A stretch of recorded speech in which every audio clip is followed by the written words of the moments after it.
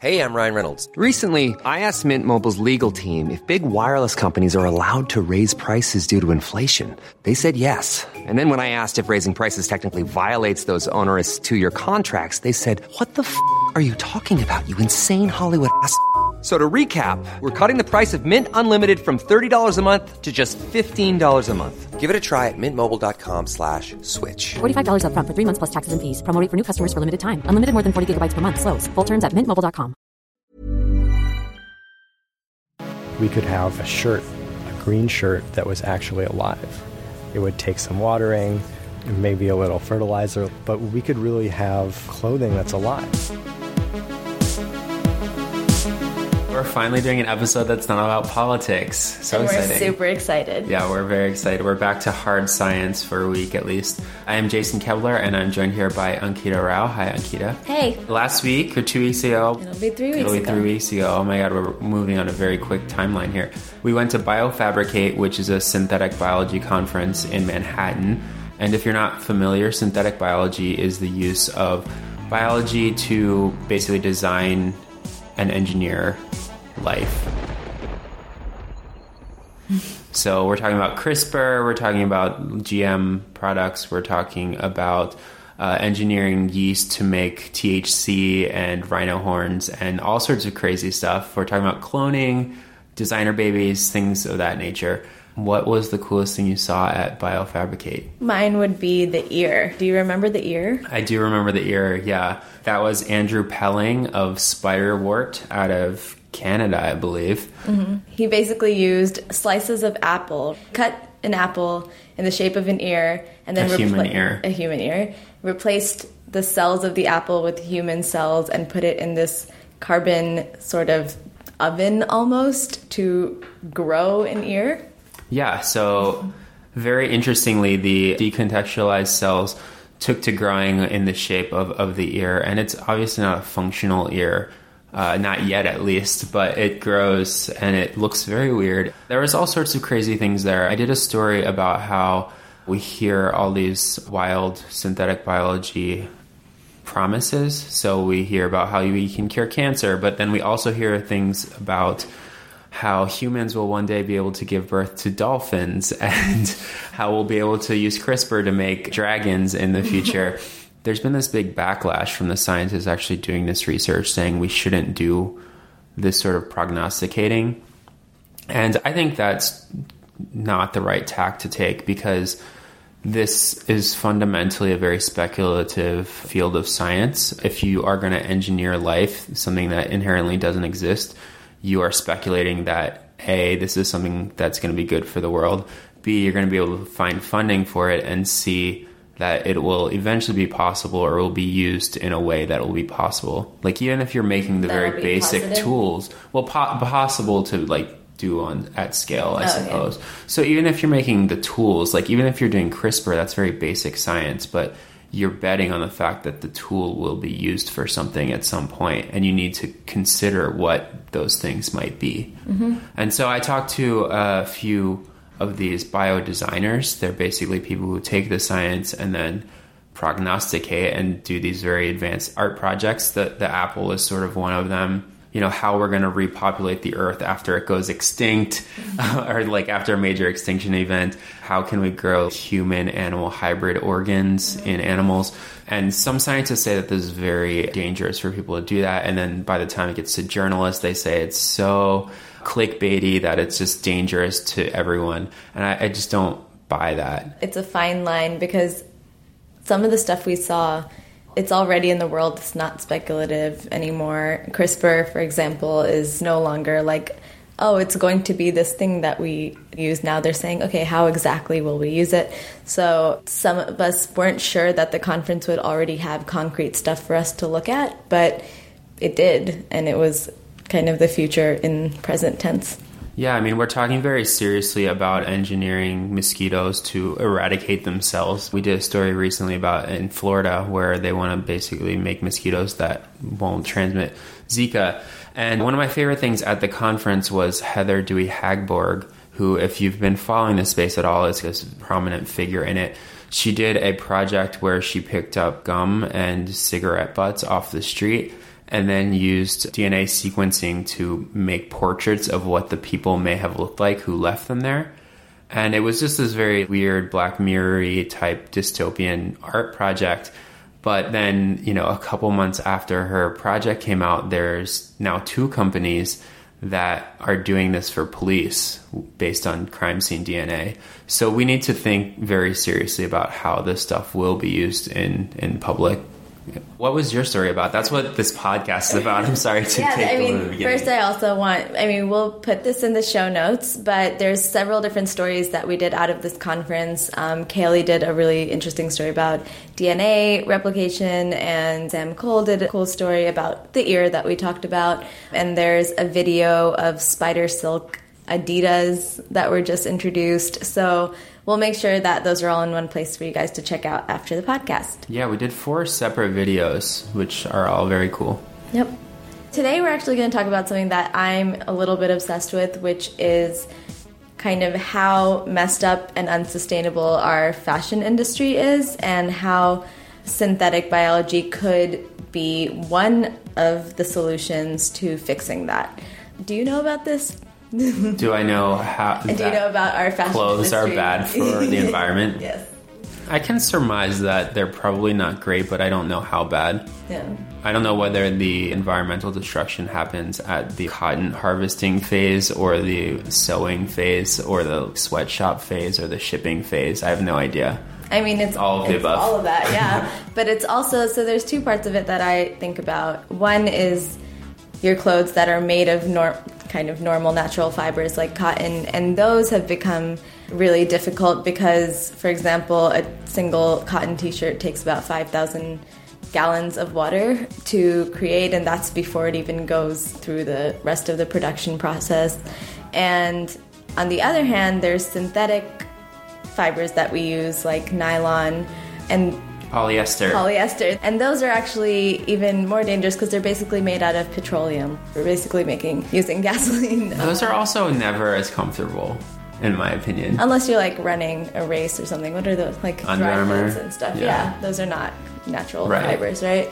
So there's 2 ways, and they're both kind of destructive. There's this quote going around that scientists keep saying that fashion is the second dirtiest industry to oil in terms of environmental destruction. So this is something I'm really interested in and have been trying to change in my own life. But I thought that talking to a couple of the people at this conference was really interesting for me because they have things that could be solutions. So on the podcast today, we're going to be talking to 2 people.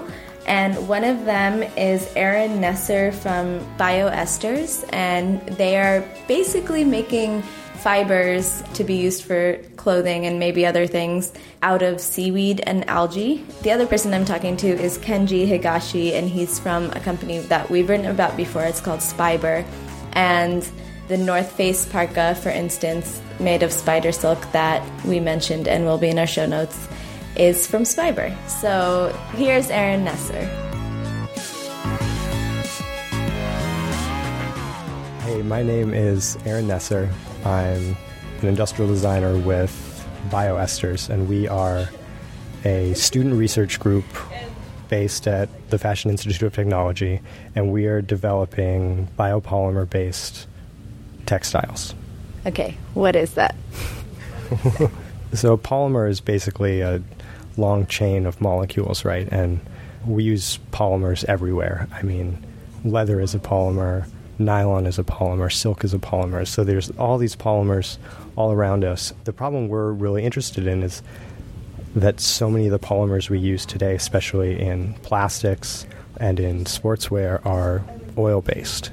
Oil is a very cool, very flexible place to find polymers, but it's inherently unsustainable. And so we're looking at these bio-based polymers that are researched a little bit. They're present in industry. We have a few uses for them, but we think that these biopolymers can really be scaled and used in very much the same way as petroleum is used to create these sort of ubiquitous garments, ubiquitous items in our culture. I want to go back to that for a second because I don't think everybody knows that we're wearing so many petroleum-based products right now, and our clothes are basically like fossil fuel in action. When did that start, and when did we shift from a natural fiber cotton world to what we're wearing now? Well, I am no historian, but if my memory serves me, we're talking the 1920s, 1930s, into the 40s and 50s, where synthetic textile development really took off. And you're asking me a tough question here. But it's all of these synthetic fibers, nylon being one of the earliest and most ubiquitous. Really, if you watch it in action, the production of nylon, it is like magic. It is so cool the way you can take these two liquids, you stick a tweezers in, and you can just pull up filament from where the liquids meet in the jar. It is really a miracle fiber because it is so strong. But when it comes time to take that molecule apart, that polymer apart, it's this combination of two very different molecules. They're inseparable. So once nylon is made, there's no real mode to recycle that at all. That's where we really see the problem here and what we're trying to address. How did you guys find out about this need? When you were coming up with the idea, what tipped you off to be like, hey, this is like a very big problem and maybe we have something that could fix it? There's this quote going around, and I'm forgetting the attribution, but it's something about how fashion is the second most polluting industry on Earth, second only to the oil industry.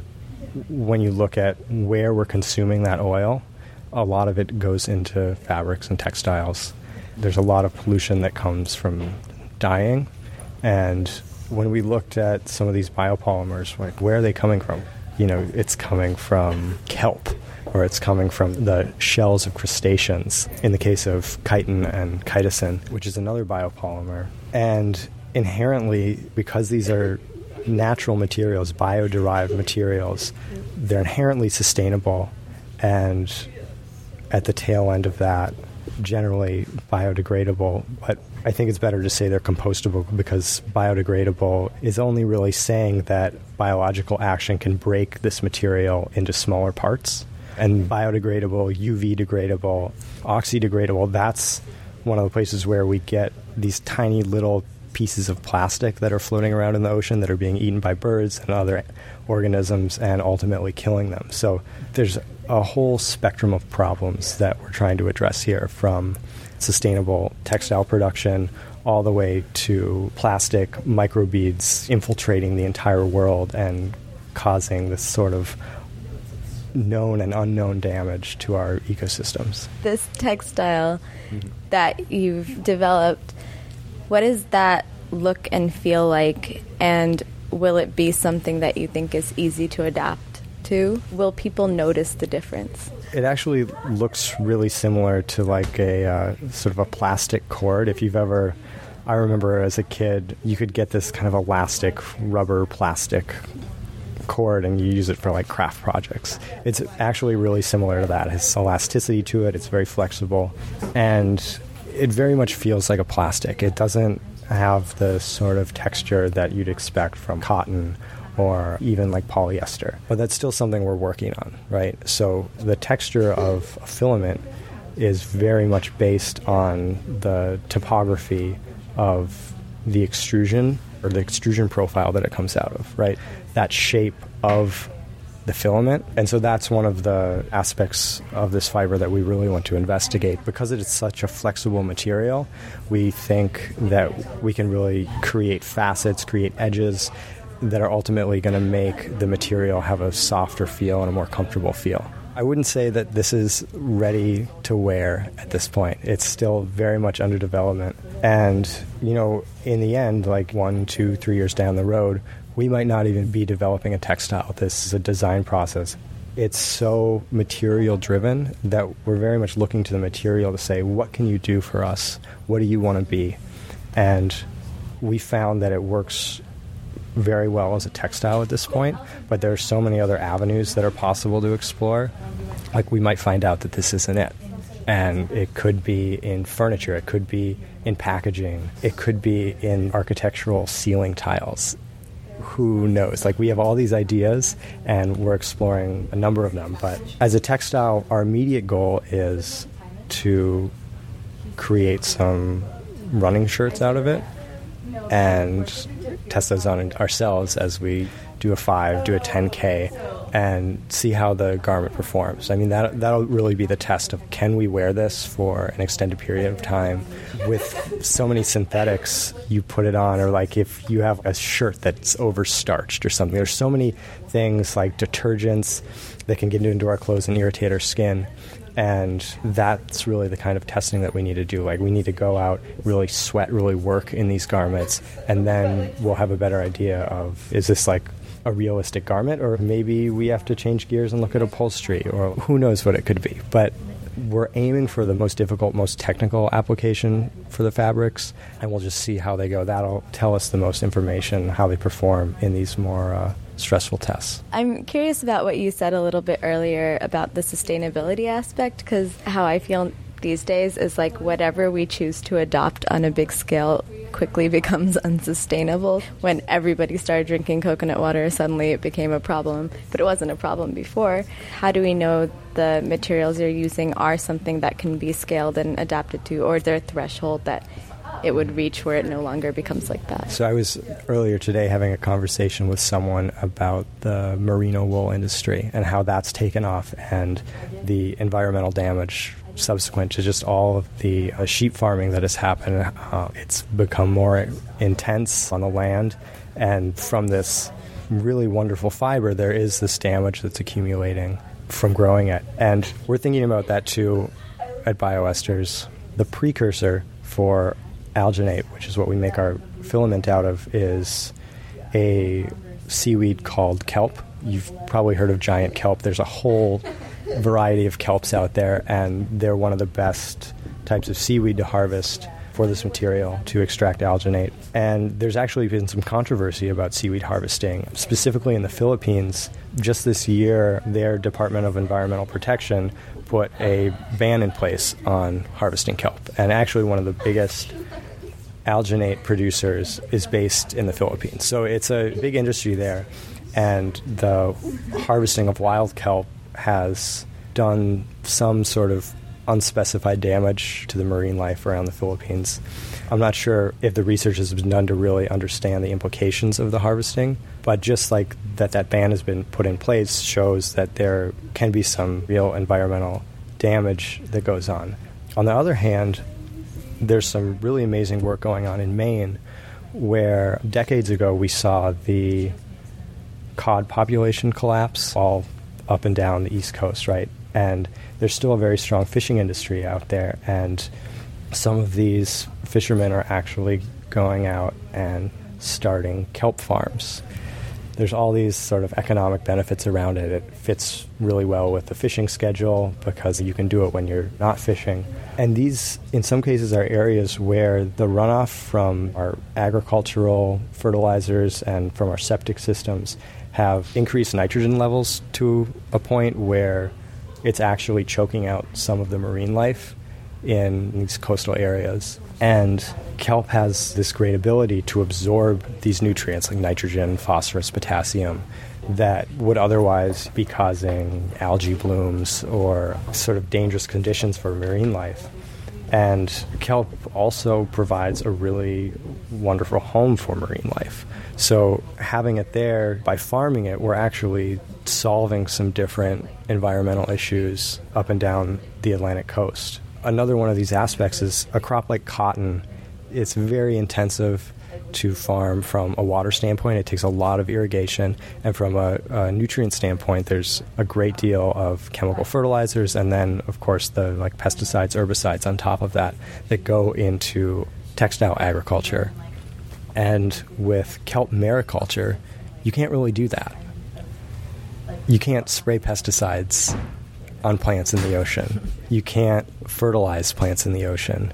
And plants in the ocean certainly do not use fresh water. When you look out in California, in New Jersey, these like historically low reservoirs were like kind of running out of options. We're running out of water. And this plant we can grow in the ocean, and it requires no fresh water. So I think that's kind of cool. What is your background? Because my guess, I have like 5 guesses right now. No. I'm currently in the industrial design program at Pratt, but I did my undergraduate studies at Beloit College out in Wisconsin for biology. I know a couple things. But this is like this sort of area of biodesign is, I feel like I'm kind of tailor-made. My education was tailor-made for this. What do you think is the big next step for you guys? Some of the possibilities for this material, looking further out, some of the work that I have been inspired by, and the group as well, is this essay called A New Style of Life by Greg Lynn. And he kind of, in this sort of dreamlike essay, he creates this world where the protagonist, he kind of wakes up and he's sleepy. It's 4 a.m. and he's realizing, like, oh, I didn't take off my living clothes. Like, oh, I need to feed my pants. I need to, like, water my shoes. My shirt is, like, coming apart because it hasn't had its attention paid to it. And something I saw today was actually really similar to what we're doing using alginate, but it was actually, this group was encapsulating algae into alginate. And I took one look at this and I said, wow, here's a living textile right here. If we kind of combine these two technologies, we could have a shirt, a green shirt that was actually alive. It would take some watering, maybe a little fertilizer like worm tea or something every once in a while, but we could really have clothing that's alive. I don't know how practical that will ever be, but the aesthetic possibilities are really exciting, and just kind of that futuristic idea of, like, living clothes. Like, what a wild thing to have. Me too. That sounds great. We're totally and shoes. Shoes would be great, because then you're like, you walk through the rain and stuff, and they could just get automatically watered. That would be so cool. Rain boots. Yeah, I mean, we want to do more than anything. We want to do shoes. Yeah. You think about shoes, though. You're standing on them all day. You're taking them on and off. The stresses and the tensions that you put on shoes are, like, really kind of incredible. Even in the manufacturing process, you're building a shoe around a last, and just the strength to pull a shoe out of that newly constructed upper, the upper really has to be strong. And being able to create a shoe, I mean, it'd be awesome to create a shoe with this sort of athletic garment that we're imagining. If we were successful, that would be passing a really huge test. I've talked to some of the other companies here, and that's something that really excites them, but it's such a technical challenge. It's almost, like sending a space probe to Jupiter or something. Yeah. Just like the technical challenges around it are so great for these kind of new materials that haven't been tested, are not totally proven, that doing things like garments, accessories, bags are really kind of now, but footwear is definitely on the horizon as a very cool hurdle to get over. Shoe soles have not changed. Yeah. There's a huge potential for innovation in that space. That was Aaron Nesser, and you could probably tell he's really excited about maybe this idea of having clothes that are alive. That sounds fun. Is it going to be different from when I walk into a spider web in the woods, or kind of the exact same? I feel like since it's taken them this long to make spider silk, it's probably a little more difficult than that. There's also talk of harvesting silk from sea creatures as well, which I don't know if that came up. No. Well, seaweed, not sea creatures. Yeah, sea creatures also, because they make some silk. So we're going to be wearing clothes that are actually alive someday. Yep. Are you excited? I'm very excited. We're going to hear from Kenji about exactly how that process works. Hi, I'm Kenji Higashi, and I'm the Director of Business Development at Spiber. What is Spiber? Spiber is a Japanese biotech company that is developing technologies to produce synthetic spider silk and other synthetic protein materials. What is synthetic spider silk? Synthetic spider silk is the protein material that is made of proteins that we produce through fermentation using genes that we analyze from spiders. So we take the spider genes, we analyze them, and we synthesize DNA to code for synthetic proteins. And we put these strands of DNA into microbes and allow them to eat sugars and ferment and produce these synthetic spider silks. So you're not taking necessarily like worms make silk. It's a different process. You're using the proteins and then you create the silk yourself. Is that correct? Yes, so our fermentation process produces the polymers for the silks. We take these polymers and we put them through a spinning process, which is basically pushing the polymers through small holes and letting the polymers solidify into a fiber form. So this is the spinning process. I feel like when people think spider silk, you think there's huge farms of spiders and you're harvesting silk. This sounds very different than that. So could you explain to me what the setup is like? You can get information from the internet about spider silk genes, but we like to capture spiders and analyze their DNA.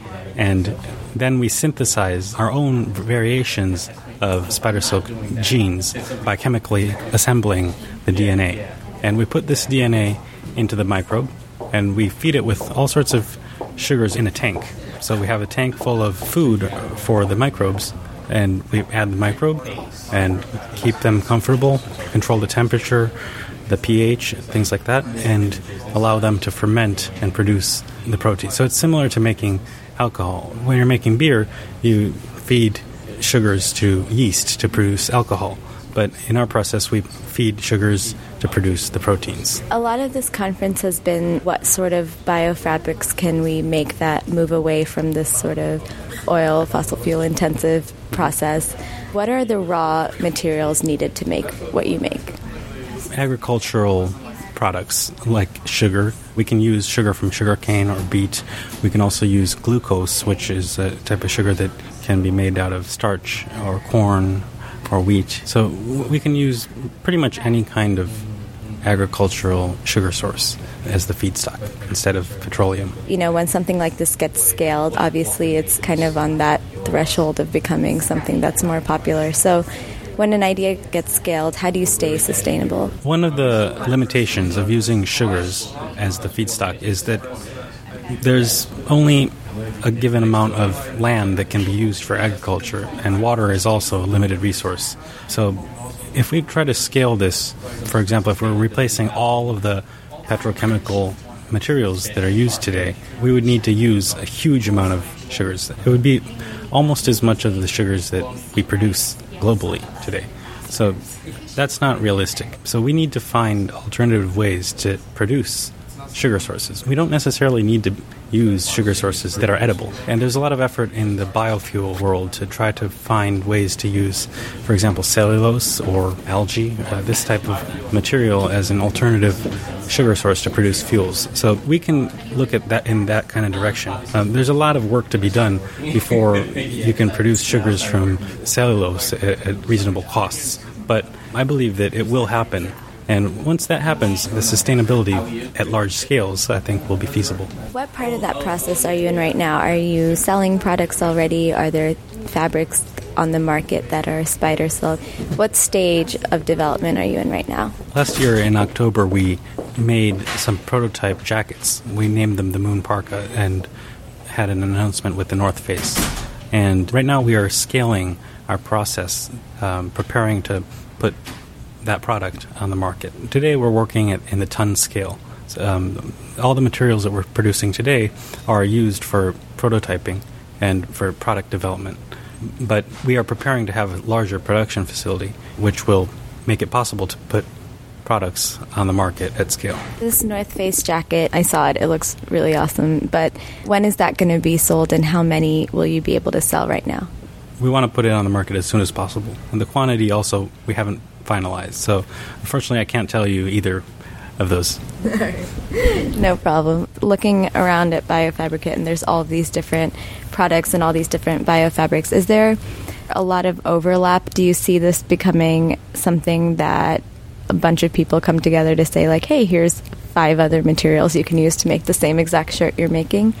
They have different properties. And if you use the exact same material, depending on the way that you process it into a fiber or a fabric, you'll get completely different properties. For example, today we use cotton for some types of garments, and we use wool for other types of garments. We might use polyester or nylon for something else. So different materials will be used in the applications that they fit best for.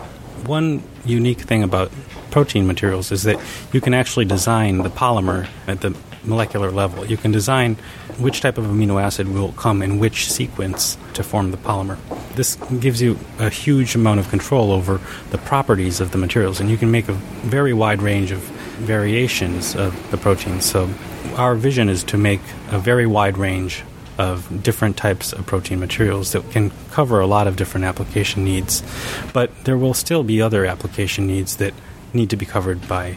What excites you most about this? Is it the environmental aspect? Is it just creating something new? Is it changing the industry? What part of that is what gets you up every day? It's the sustainability. We are heavily relying on petrochemical materials, and not just clothing. Our whole lifestyles rely on these materials, and we need to have alternative materials to have a sustainable way of living for future generations. So that's the reason that I'm doing this. Has being part of that process changed your daily activities or the way that you live your life at all? The things you buy? Yes, I try as much as possible to avoid unnecessary impact. I don't want to buy products that have heavy impact or high impact on the world. So what I find is that it's very difficult to evaluate the impact that a certain product will have. When you need to buy a new shirt, you have so many choices, but it's very difficult to identify the option that has the least negative impact. So this is something that I think is important to try to improve. It's important to have more visibility, transparency about the impact of the products that we sell and that we buy. You don't live here. I heard you live in Japan. Can you tell me about what brought you there and how you chose where to live and where your operations are mostly? I was born in Japan, and the company is located in northern Japan. This is where Keio University has a biology research facility, and I went to school there, and the members who started the team, the company, went to school there. We have grown to about 150 people now. Yamagata is the name of the city that we're located. So we don't have any plans to move our headquarters or research centers from that location. But in the future, when we scale up our production, we will have other locations for production. Another huge part of the textile industry that's a problem is obviously human labor, and there's a lot of human rights violations that go on in that industry. So when we're creating new sustainable products, how will that end be handled? First of all, our materials are fibers, so they could be processed into textiles in any way you want. You could use conventional methods and conventional labor sources to process the fibers into textiles. But it's very important for us to have sustainable operations, and that doesn't just mean environmentally sustainable, but also socially sustainable. So it's important for me personally. It's very important that we have socially good. What do you think is the big next step for you now and for the company now, and what are you looking forward to? We are currently preparing to launch our products onto the market, and in order to do this, we need to have a successful scale-up. So that is the most important thing for us. I wear like almost the same pair of jeans every day, and they have giant holes in them, so I'm doing my part. Don't look for the holes there. I found one. There's many more.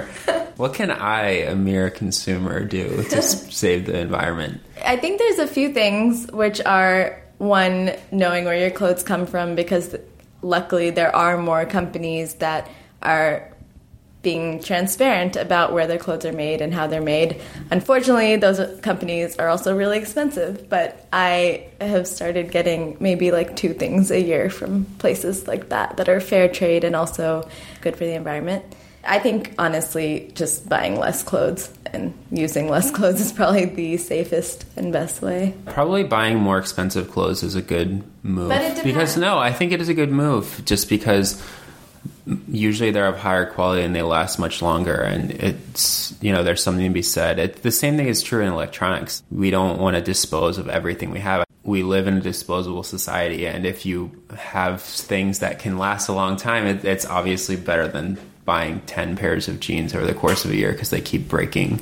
Yeah, Patagonia, for instance, the company Patagonia's the best is company. amazing, right? Like they're environmentally sustainable as much as possible, but they also, what I really like is they show you how to repair them. So they're like, don't get a new one, which is kind of what I wish for my phone or my computer. I wish people were like, here's exactly how to fix it, instead of, I wish the companies would tell me that.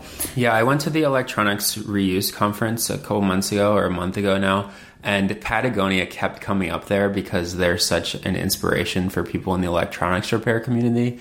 And iFixit actually sold Patagonia their software so that Patagonia could make its own online repair guide for its clothes and stuff. There's also a really good feature in the New Yorker about the Patagonia guy, which everyone should check out. I did read that. Yeah. This is not an advertisement for Patagonia, by the way. It's not, no. We just organically actually like them. Yeah, I mean, the thing is, it's not an advertisement, and I write out iFixit all the time, and people are like, why are you always promoting iFixit? And it's because there's very few companies that truly practice what they preach or practice the ideals of sustainability, and when someone actually does it, you want to call that out. It's not promoting them, it's saying, why aren't other people doing this? And it's a good call to action for us because you have to know exactly how to use the things you're using, which I think is not something we were thinking about as much before, maybe 10 years ago. All right, well, thank you for that story, Ankita. I look forward to having more sustainable clothes. I fear that progress in this area is always really slow, or feels slow, just because it's not as fast as like iPhone production, but they're making huge strides, so hopefully we'll see more synthetic biology out in the real world very soon. Yeah, I think it's inevitable and hopefully welcome. Check out the whole suite of stories and videos on Motherboard on the show page. We will have all of our stories from the conference up, and we will be back next week.